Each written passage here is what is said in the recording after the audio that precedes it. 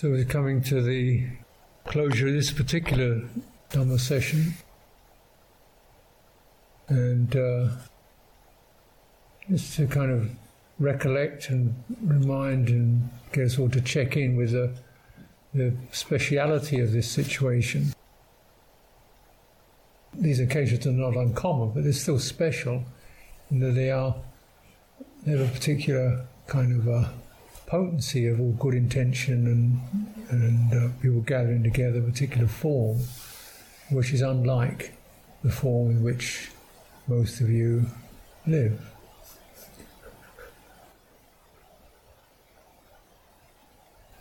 So this is certainly could be a storehouse and a gathering. You know, this is where the wheat gets stored, but then you're going to make your own loaves with it.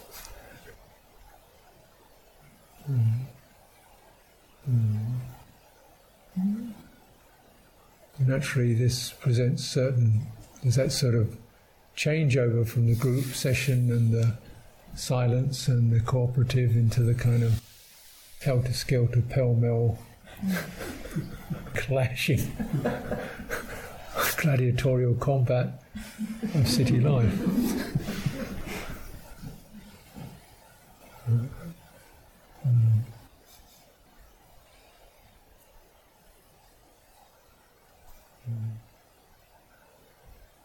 So, when we come to that point, well, what next? We can refer to these texts again, take these texts with you and recollect them and bear things in mind. And perhaps it's important just to bear certain threads, certain key points in mind as we move into what next. But though naturally the sense consciousness is always providing definitely something else next, the next sight, the next sound. In terms of citta, awareness, heart, it's not clear what's next. And so that, here, what's next is perhaps a sense of apprehension or planning, or make sure I get there by 12 o'clock to get the train, or whatever it is. That could be the next thing that's actually popping up. Something on that level. And that's true, or relatively true, only relatively true because you don't quite know. And the next important thing is to just, what can you carry in terms of citta, intentionality, awareness, particular quality of attention that is steady and stabilized, because the body always travels with you. So we do leave it, but so that's stabilizing. And then, the intentionality is the leader. So really establishing your intentionality very much anchored or moored or informed by qualities of heart, rather than dominated by qualities of sense consciousness, particularly thinking consciousness.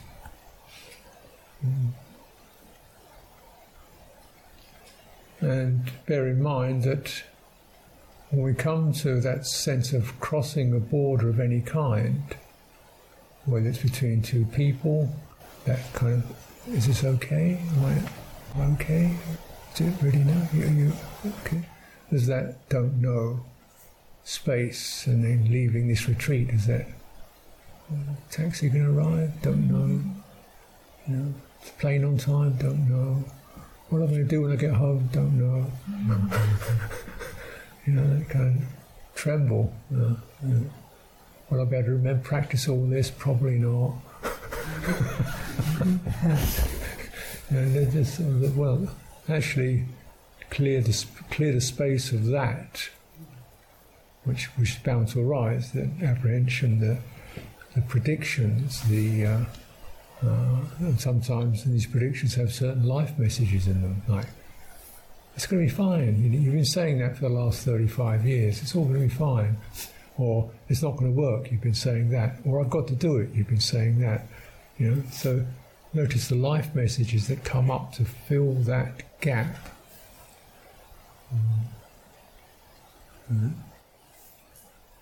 Now, to just reframe that, in Tibetan Buddhism you have this expression, the bardo.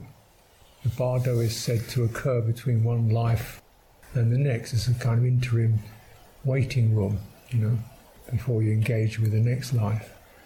But actually this bardo occurs between one mind state and the next. So when we get to those borderlines, when you cross a significant border of some kind, you're actually entering a bardo of openness. And in that's where you choose your next birth. Or something, if you don't choose it, old habits choose it. Old habit chooses it. In other words, we go back to the old program and reload it again, because that's the one we know. So something, we don't, but some instinct, tanha, reload the program of becoming, the program of identity. Reload that because that's right on the shelf, immediate. Right? And maybe, we could kind of just review that moment and not be in a hurry to cross it. We're not in a hurry means just slowing down and checking what program we're going to be loading. Do you enjoy it? Is it comfortable? Do you feel confident with it? Is it gladdening? Is it brightening? Is it a bit the same old story again? The same old me again? Does it have to be? Is it possible that something could review, okay, next state's going to come up, next situation's come up, let's review some of these factors of dependent arising and faith and integrity and mindfulness, the dependent arising of liberation. And so though generally when people work through this textual analysis, you start off with all the bad news: ignorance, craving, becoming, sorrow, lamentation, pain, grief and despair. Then to that you think, But then the point of it, I think, is like a wake-up call, to how this process can sweep in. And then the dependent ceasing begins just with the dispassionate clearing of ignorance, which means one's actually poising over the mind states and not just jumping onto the next one, but let's be clear about this. What can you do now? Well, the next thing that's going to happen, you can breathe in and you can breathe out. You can do that for a few seconds, 3 seconds, 10 seconds, until the energy system is steadied. And then it's the interesting thing is that when the energy system is steadied, then it's the basis for skillful mind states to arise. Skillful mind states don't arise out of an unsteady mind. Good ideas may, or interesting ideas, but skillful mind states really require that steadiness, ease, absence of pressure. Then, if anything's going to arise, it's going to be skillful. And with craving, we want the answer, what to do, what's going to happen, what will be. But with chanda, transmute that from wanting the answer to, let's do the process and see where it goes. Let's just do the process, see where it goes. If acting integrity, steadiness, calm, recognizing things arise and pass with clarity, recognizing things are never what we imagine them quite to be, recognizing we're often looking at life through a series of slightly stained glass perceptions. Don't just jump to the next set of perceptions. Try to review clearly. Pause, wait.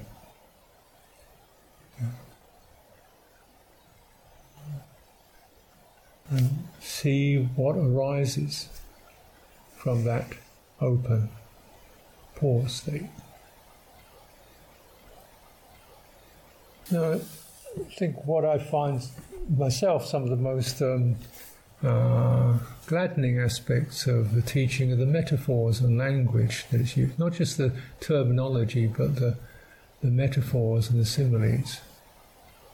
And this one, if the Buddha talking about nutriment, nourishing ignorance or nourishing liberation, sense of nourishing. So nourishing, as you will recognise, is certain care, sustained, often drip feeding. How do you nourish a plant? How do you nourish a baby? You don't just cram a TV dinner down its throat. I hope. But what will it accept? Just a little bit at a time. You want it to grow up, but it's not ready yet to eat a full dinner. So you've got to that nourishing. So there's a lot of quality of how we nourish ourselves and how we nourish the heart. It's never going to be a one-click job.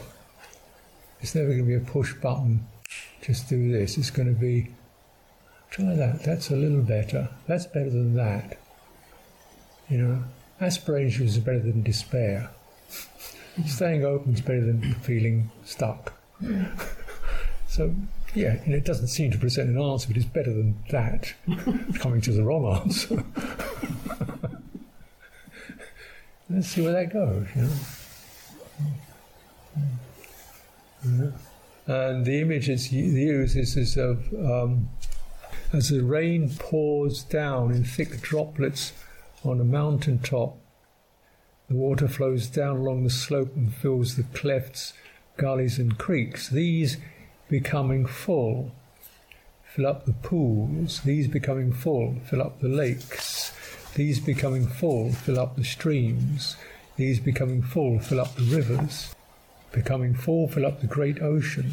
Thus there's nourishment for the great ocean from a few drops of rain. Sustained, a few drops of rain. And of course, the appropriate territory. Bear that in mind. So, how long does it take for a pool to become full up?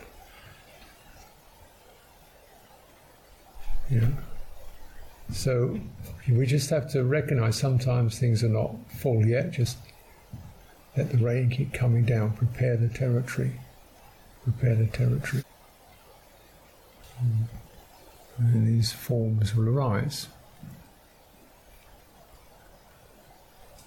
The forms of, when we're just bringing up that analogy of streams and rivers and mountains and so forth, when we contemplate such a thing, does the river create the mountain? Does the river carve the valley? Or does the mountain?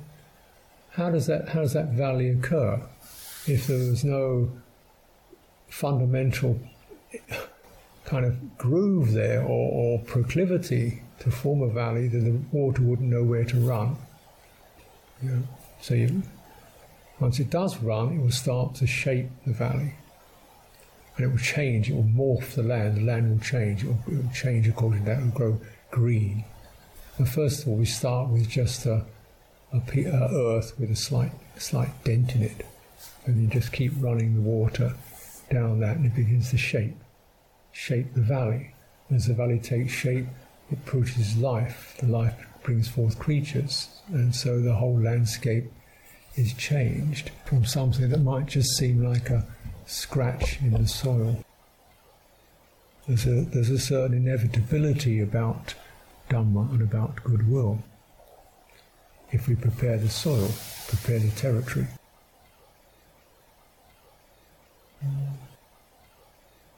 And so, what is the territory? Why is territory to cultivate? We talk about refuges, precepts, association with good people, people of integrity. So, in such a it's called a field of merit. That's the right field. It's association with people of integrity is the right field, and kind of begin to let the intentions, the practices, the commitments, the day-to-day cooperativeness, this tolerance, the kindness to bring forth its fruit. This is how it swells. This is how sanghas grow. You're familiar with monastic sanghas, to some extent. Sangha, broadly speaking, is this, a sense of a cooperative group of people living under Dhamma. So they create human energies, human intelligence creates the proper field. The Sangha is called the best field to cultivate. And we should not think this is exclusively monastic.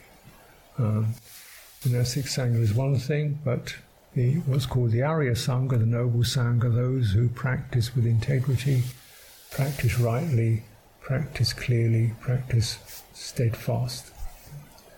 So perhaps one of our primary intentions is to establish that relational experience with other people.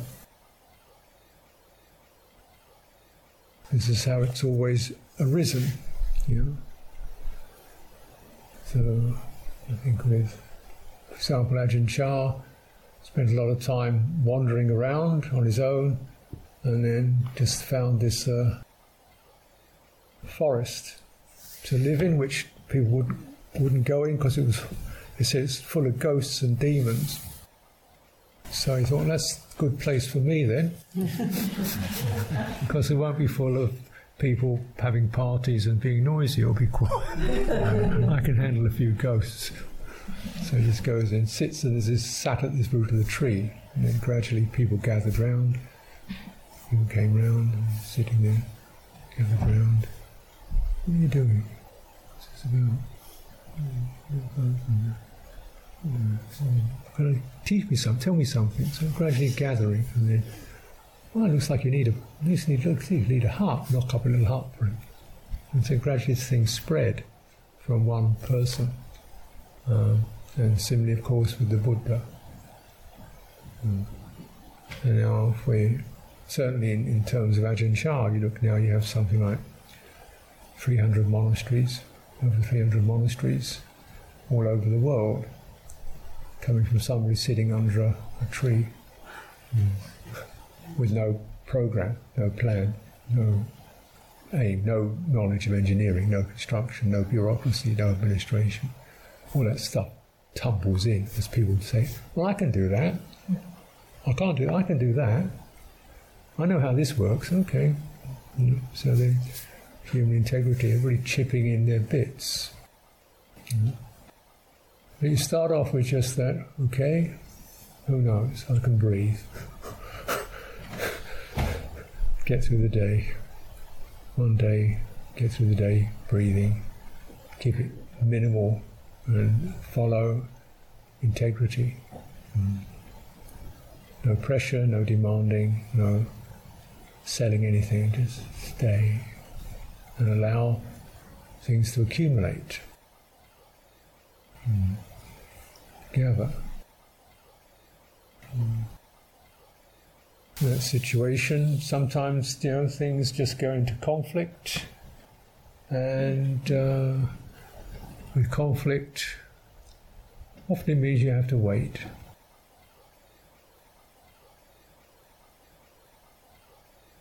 So until conditions have ripened, I remember a situation some years ago when two quite important senior monks were in conflict with each other, really couldn't talk to each other, couldn't be with each other over something or the other. It doesn't really matter. It happens. Generally views and opinions. So then, I would be available to listen to one party and go, that sounds bad. Okay. Listen to the other party, it sounds bad, We're just kind of holding that, where's this going to go? And after maybe quite a few years, maybe 5 years or so, just doing that, till eventually somebody says, I think I want to stop this. We'll just go and whatever, we'll just apologise and start again. It's just what it takes to maintain faith in people even when they're afflicted and in conflict.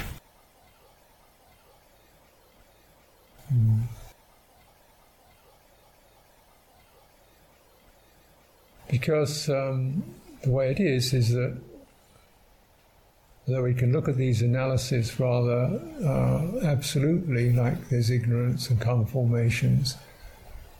Yes, but it means there is this potential, and we live in the mists of ignorance. Sometimes it gets very thick, and sometimes the mist clears. Sometimes it's very minimal, sometimes extremely dense. But we're never completely, utterly ignorant, otherwise there'd be none of us would be looking at this stuff from the start. We're not completely enlightened, otherwise we wouldn't need to. So we're in the middle, those with a little dust in the eyes. We do have eyes, and we've got to recognise that's the case for many people.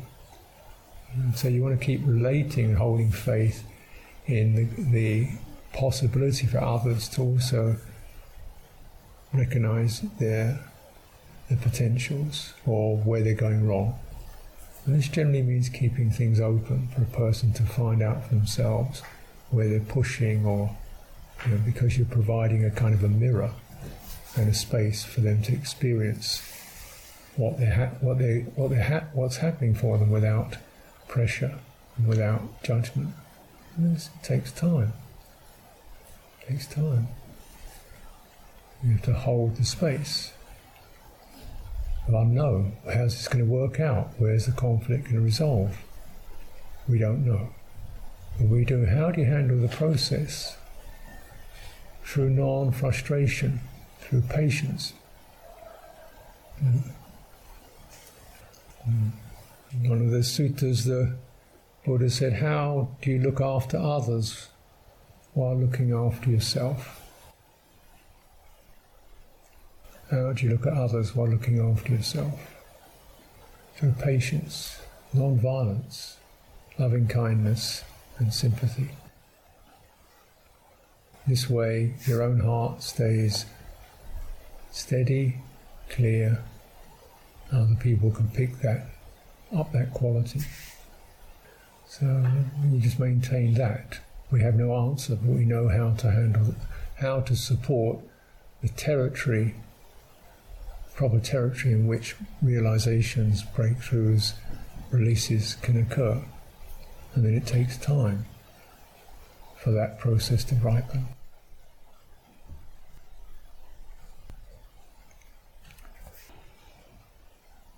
But some things are fundamental, so it is, association with people of integrity is essential. That's not a kind of optional, it's essential.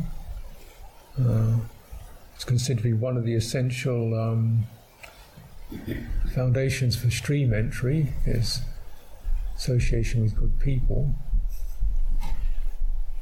because because the citta exists in relationship.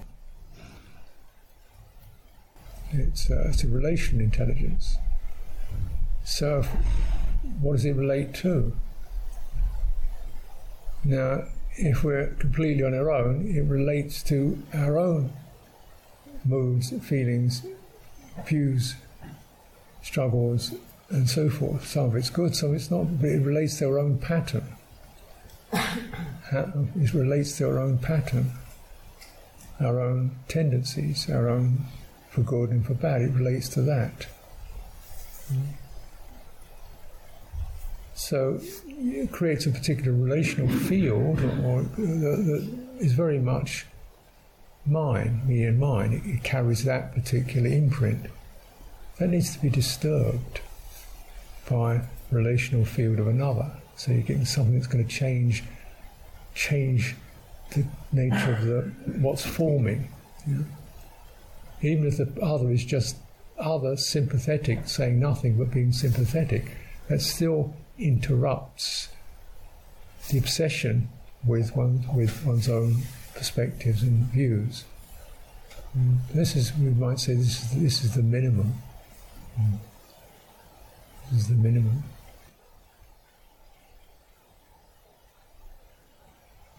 Generally, in any sanghas, there's degrees of sharing same views and degrees of not sharing the same views. There's degrees of agreement and certain things disagreed. There's a certain sense of sympathy, and some people are rather difficult. That's the way it is for unenlightened beings.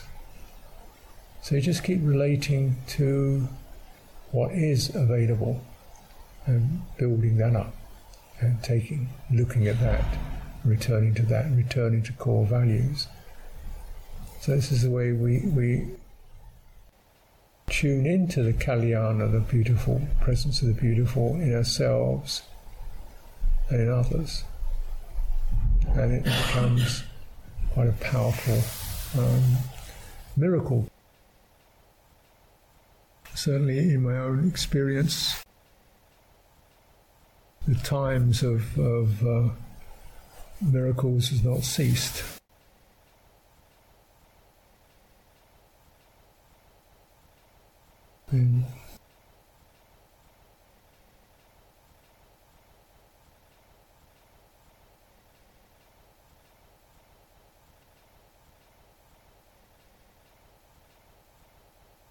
So I was mentioning this occasion when I was had all my belongings taken away and nearly got my head chopped off in India. So that was sort of a low point. And you think, well, what next? What next? And I think I went to a vihara and they gave me some robes, and I had a robe.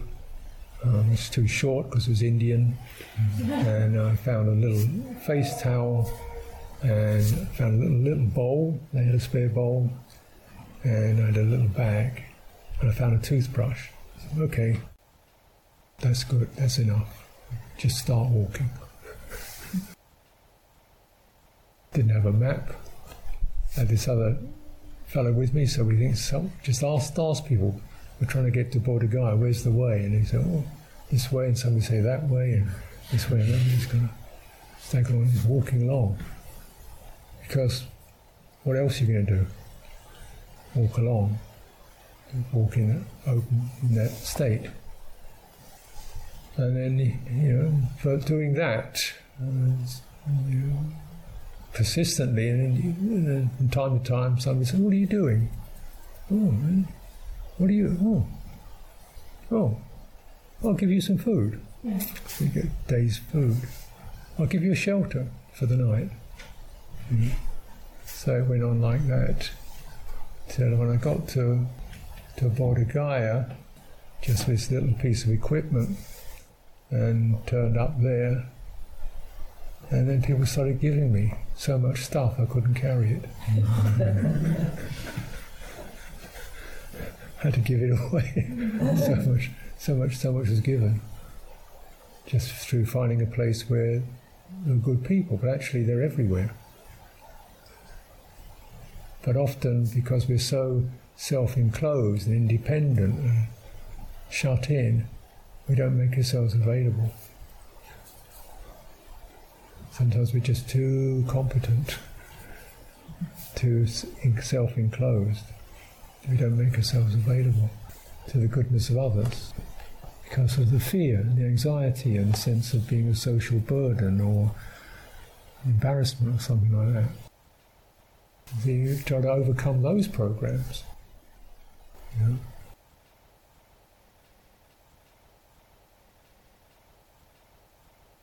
I say often these days I just walked across Britain, across southern England, a couple of months. I did have a sleeping bag, and same sort of thing happened. You just walk, act of faith. Who knows? You know, if I don't get fed one day, I can survive at least a few weeks or so without food. So just keep going and see what happens. You turn up some little town or village you've never been to before, just get the bowl out and stand there, wait. Your mind's going, there's people walking by, you look at her, she looks like she's got a full shopping basket. Can't ask for anything, just wait. Half an hour goes by, hour goes by. Okay, it's not going to happen today. Here's some bananas. Oh, bananas. Loaf of bread. Apple. Glass of yogurt. Suddenly appears. That's you never guarantee it, and it's just that which happens.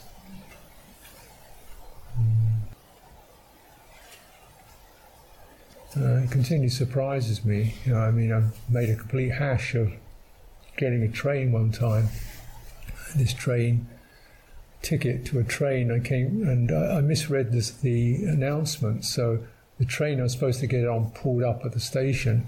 I was looking at the notice board, and the train pulled out again. I got this ticket, and it's non-transferable. So I just stand there with this ticket, and looking a bit forlorn. And the woman, person in the station comes along. What are you doing? I missed my train. I misread the sign. I think we can do something about that. Just wait. Goes away. 5 minutes later, comes back with a little voucher. Here, just take this. Get the next train.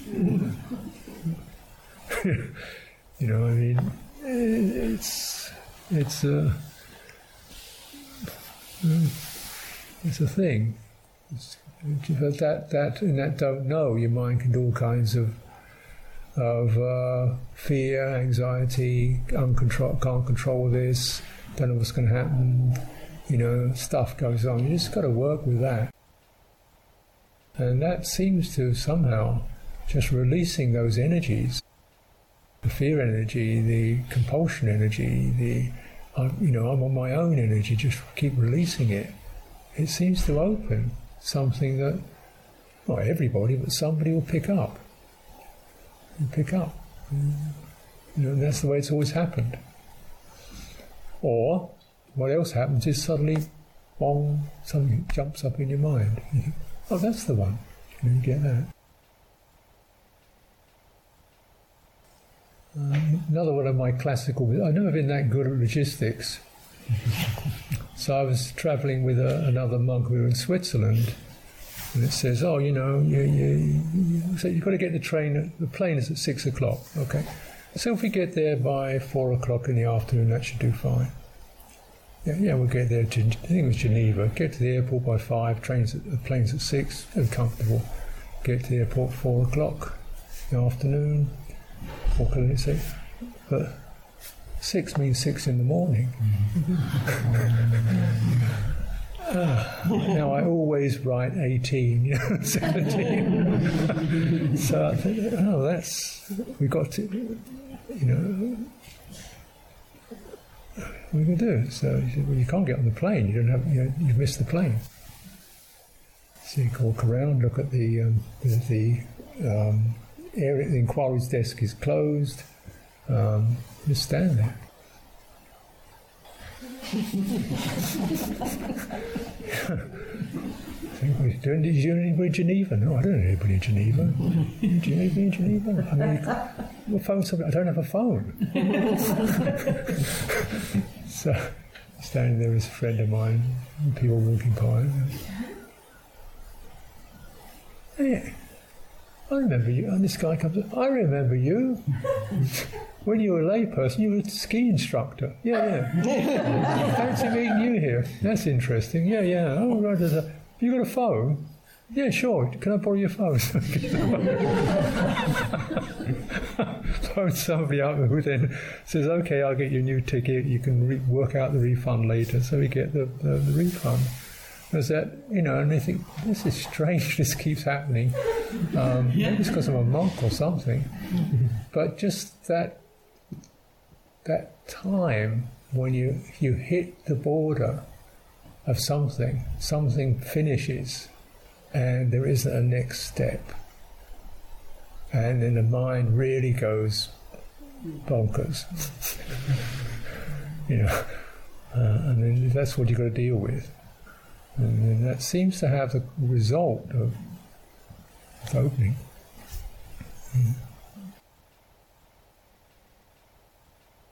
Because there are good people. And there's goodness in, I'd like to say everyone, but at least a huge amount of people. And it's only through that we've ever been able to survive and get on. And your woman, she decided she'd walk to, she was French, she decided she'd walk to India. She got this interest in walking to India. She had a shoulder bag and walked to India. No money, just a shoulder bag. And people said, what are you doing? It's Turkey. What are you doing? Walking your own. I'm walking to India. Oh no! Rick, you better stay here. Just next day, just keep walking. It's the vulnerability that's helpful. It's the vulnerability that has a effect, because that brings forth that which wants to support and help. So there's that, and it's also up to all of us to have that sense of, where is the one who's in need?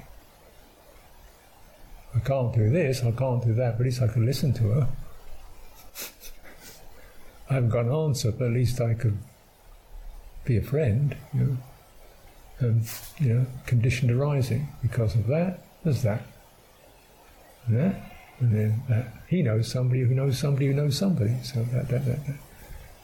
So it's never exactly the predictable jump, but that, just like the raindrop, it lands on the mountain, doesn't go straight line to the ocean. It kind of meanders and trickles and goes down a crevasse, and it eddies around in a pond for a while, and it flows on. You've got this kind of fluid movement. And if you travel light, keep your heart light, not too many expectations, then you flow much more easily. Too much preparation, too many expectations, too many structures, it starts to weigh you down.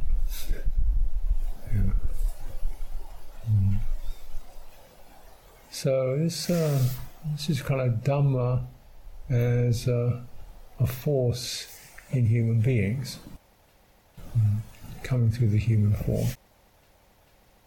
And we look at some of these points, these little pools. Association with a person starts to turn into hearing good Dhamma, getting some sound advice, getting some modelling in terms of integrity or effort or patience. There's plenty of that around. When you associate with good people, you're bound to either literally hear or hear with your heart. You can hear their integrity, you can hear their sincerity, you can hear that, and it encourages. Gives rise to faith. We have confidence in ourselves and in the goodness of human nature. Carelessness gives rise to careful attention. You attend to what's suitable to attend to, give attention to what's suitable. try to avoid just going into their own black hole vortexes of I am this, I'm never that, I can't be this, I'm not that. Just lift to what's appropriate to give attention to, steadying yourself, following the qualities of the good intentions, the virtue, the signs that appear that are inspiring, so that stream which begins with integrity is manifest in human beings, that basic current, you listen to that and you keep going. This is why it's always important to, well, I find it important to have a point in the day when you recollect your Dhamma lineage. The teachers or the beings or the aunt or the granddad or something who you still recognise, you can still see and hear their modelling. And carry that. This recollecting is again a necessary factor of Dhamma practice and Dhamma development. And the swamp or the torrent of data information that can come in is really necessary to take 5 minutes, 10 minutes at least, just to switch off and recollect your lineage, whoever that may be. Recollect your elders, your ancestors, whether they're alive or dead, those that Dhamma transmission, recollect it. Recollect the modelling, what's being presented, the examples, the courage, the aspiration. Okay, that's your stream. You stay in that stream. That stream is going to build up into a pool. Give careful attention to what's worthy of attending to.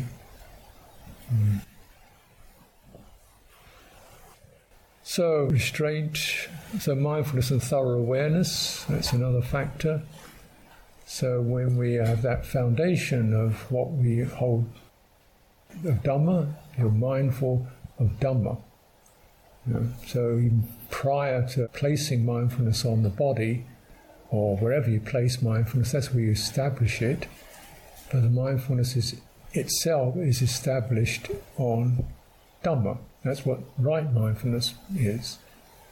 Mindfulness arises from right view and virtue. So, for example, the way the Buddha described it is when your view is straight, you've got a real understanding of cause and effect. You're attuned to producing good causes. You appreciate the goodness you've received. You're in the field of cause and effect, and not just an isolated individual, you're in that. When your view is straight and your virtue is clear, then you establish mindfulness. So that sets up. Now you've got something, you can, the mind, the heart is in the right place to then tune in, place itself into these 4 establishments. But right view and virtue comes first. So they have no specific location apart from your citta. You don't do them for an hour a day or half an hour a day. I mean, you may forget them, but you return to that, and then you, with that in mind, place your mindfulness on that which you feel is in line with those energies and those dhammas. Because there can be wrong mindfulness, which is a sense of establishing attention on skillful aspects, or just mindfulness has got no heart in it. Just like I mean, it's still useful, but mindfulness would just become like a way of stabilizing attention, just lengthen your attention span, stay with this, which is better, certainly better, but mindfulness should have this Dhamma heart in it to be full mindfulness, sammasati, fulfilling mindfulness. And then that helps, because that then acts prior to any system or technique that we may choose to use. There are a range of them. So, you choose the one, when your view is straight, the virtue is purified, then you can,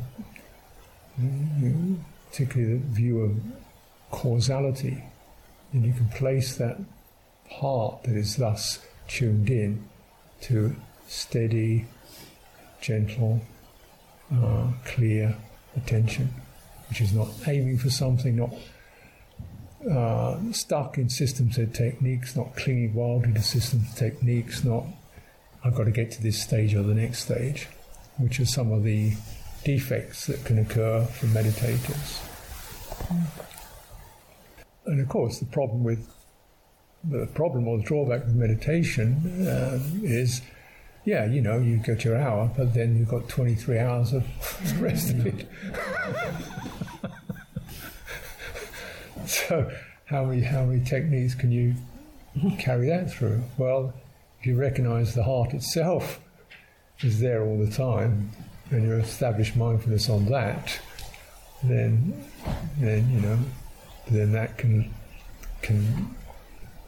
tune you into where do you establish your heart intentions, and how do you deal with the states that arise as you're talking to people, as you're busy, as you're finding 5 things that coming at you simultaneously. Maybe it says, I think it's time, just a moment to stop, pause. You get the right response because you're aware of causality and appropriate attention. I can't give careful attention to this now. I'd like to, but I just can't. So give me a moment. Then I can apply careful attention. Otherwise you're just going to get a manufactured response or something that's not coming straight from the heart. Restraint of the senses, learning to keep the visual, auditory, even the mental field just withdrawn a little, so we haven't got a whole lot of particularly mental pressure. So we start a conversation with someone without necessarily having an idea of what I want them to be. We restrain that. So what I want to do is, first of all, enter into a dialogue, and we'll see where it goes. Sometimes you meet people who, as they ask you a question, they've already got the answer. They're just trying to get you to get there to that particular answer. How many times do we come seeing somebody with, I want this answer, rather than I want the person. I want to connect to the person, see how we can move that way. So it's very important to learn to restrain the mental impatience and eagerness, and search for certainty.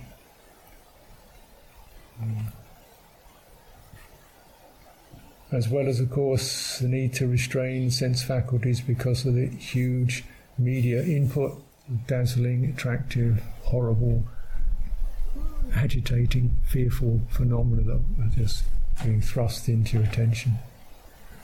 And, particularly these days we have the whole information deluge from the internet, mobile phone and so forth, really so helpful to know where that stop button is. We couldn't have done this retreat if you hadn't done that. It couldn't have happened without that. So, then 3 kinds of... So this can go on, but really getting the sense of where that flow is going, and what kind of actions we can bring can be affected from a clear heart. And really you can enter into the world of circumstances, which means you can learn to just responding to what is coming up and establish your own purpose. rather than the purpose of the mainstream. Purpose of the mainstream, by and large, the purpose of the mainstream is to keep you busy and to confuse you with all sorts of enticements and dazzling phenomena, and keep you busy and make some money, and then go off in a corner and drop dead.